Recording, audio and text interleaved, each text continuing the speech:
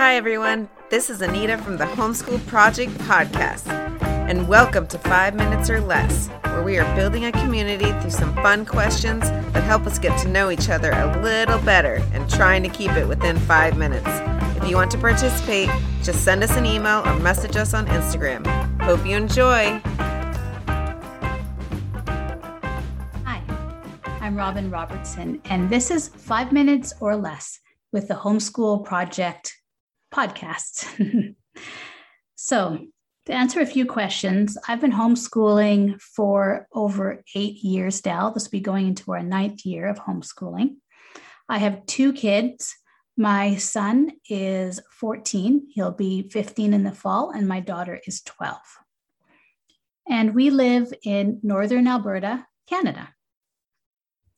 So the first question is that I'll be answering: if I were dropped off in the wilderness for 1 year, what 3 books would I bring with me and why?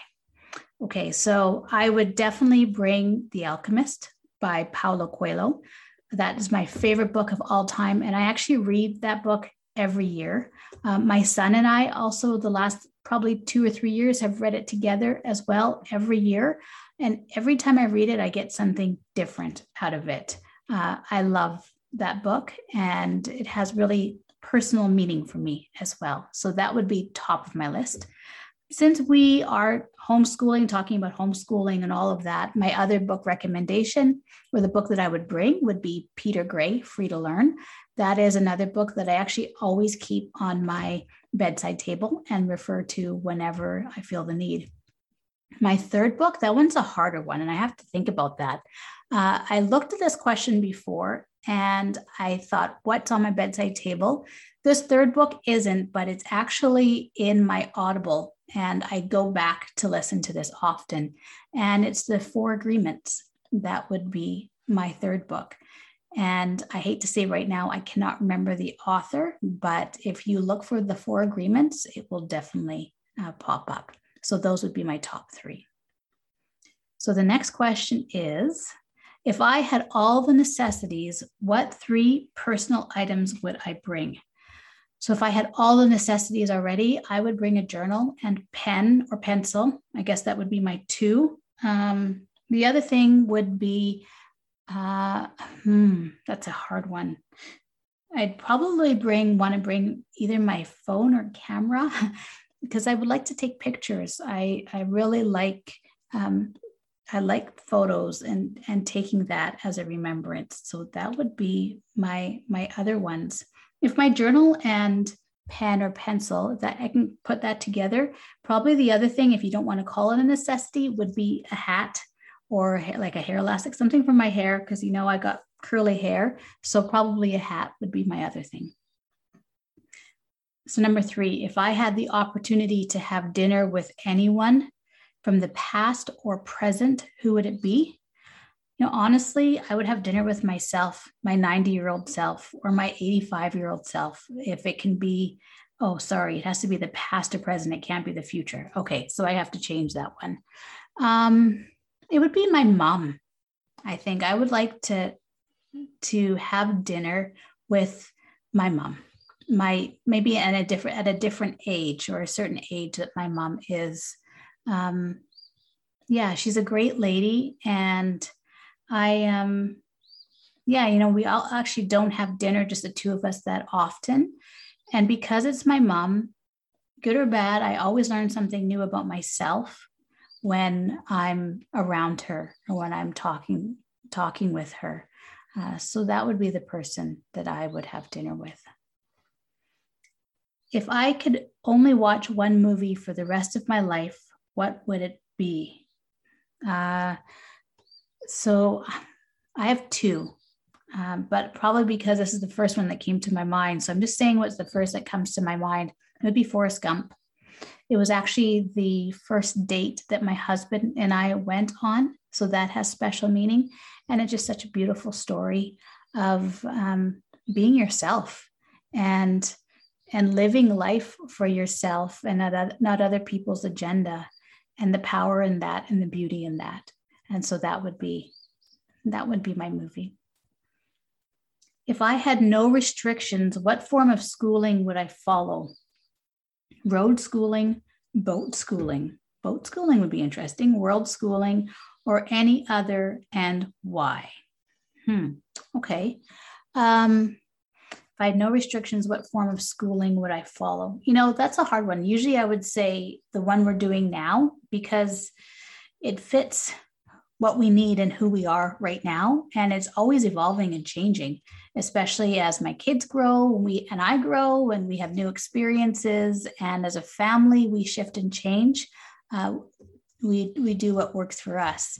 We actually have road schooled and world schooled before, and we love it, but we also love being in our home place as well and enjoying all of what we have around us too.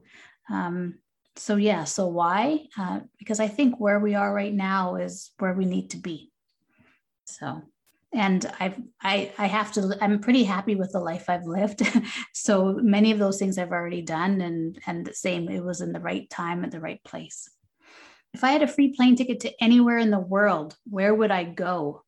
I would say that, again, if I'm saying the first thing that comes to mind, it would be the Maldives. That is one place I've wanted to go to for a very long time, and I have yet to be.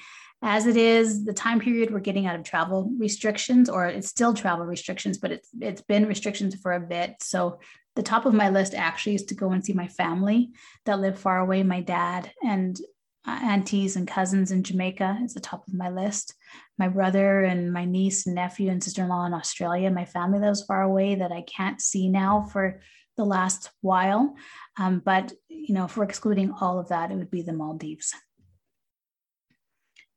What is my biggest struggle in homeschooling? Oh, okay. Well, I would say my biggest struggle right now in homeschooling would be managing my work schedule and being with my kids' schedule, and doing that so that when I'm with them, I'm fully present and not being called away. Work has been busy.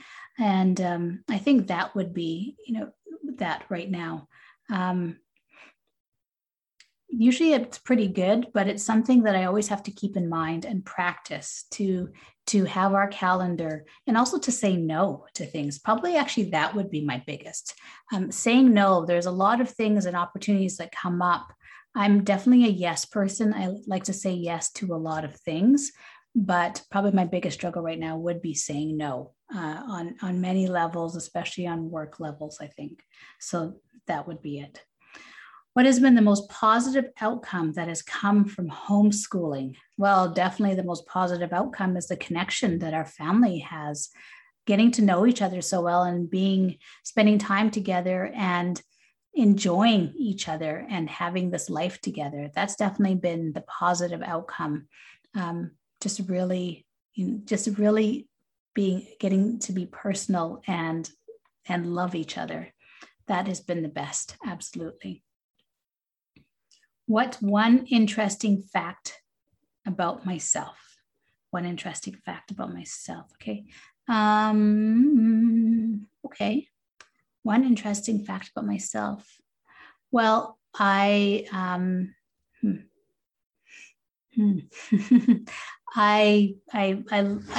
practice meditation, Vipassana meditation, and probably a place that I love to go to, and I would choose many times over some other places would be with Vipassana. There's a 10-day retreat of silence that you practice with Vipassana, and I love that. I have done my 10-day silent retreat in a monastery in Thailand many, many years ago. That was actually my first introduction to that, where I took a vow of silence.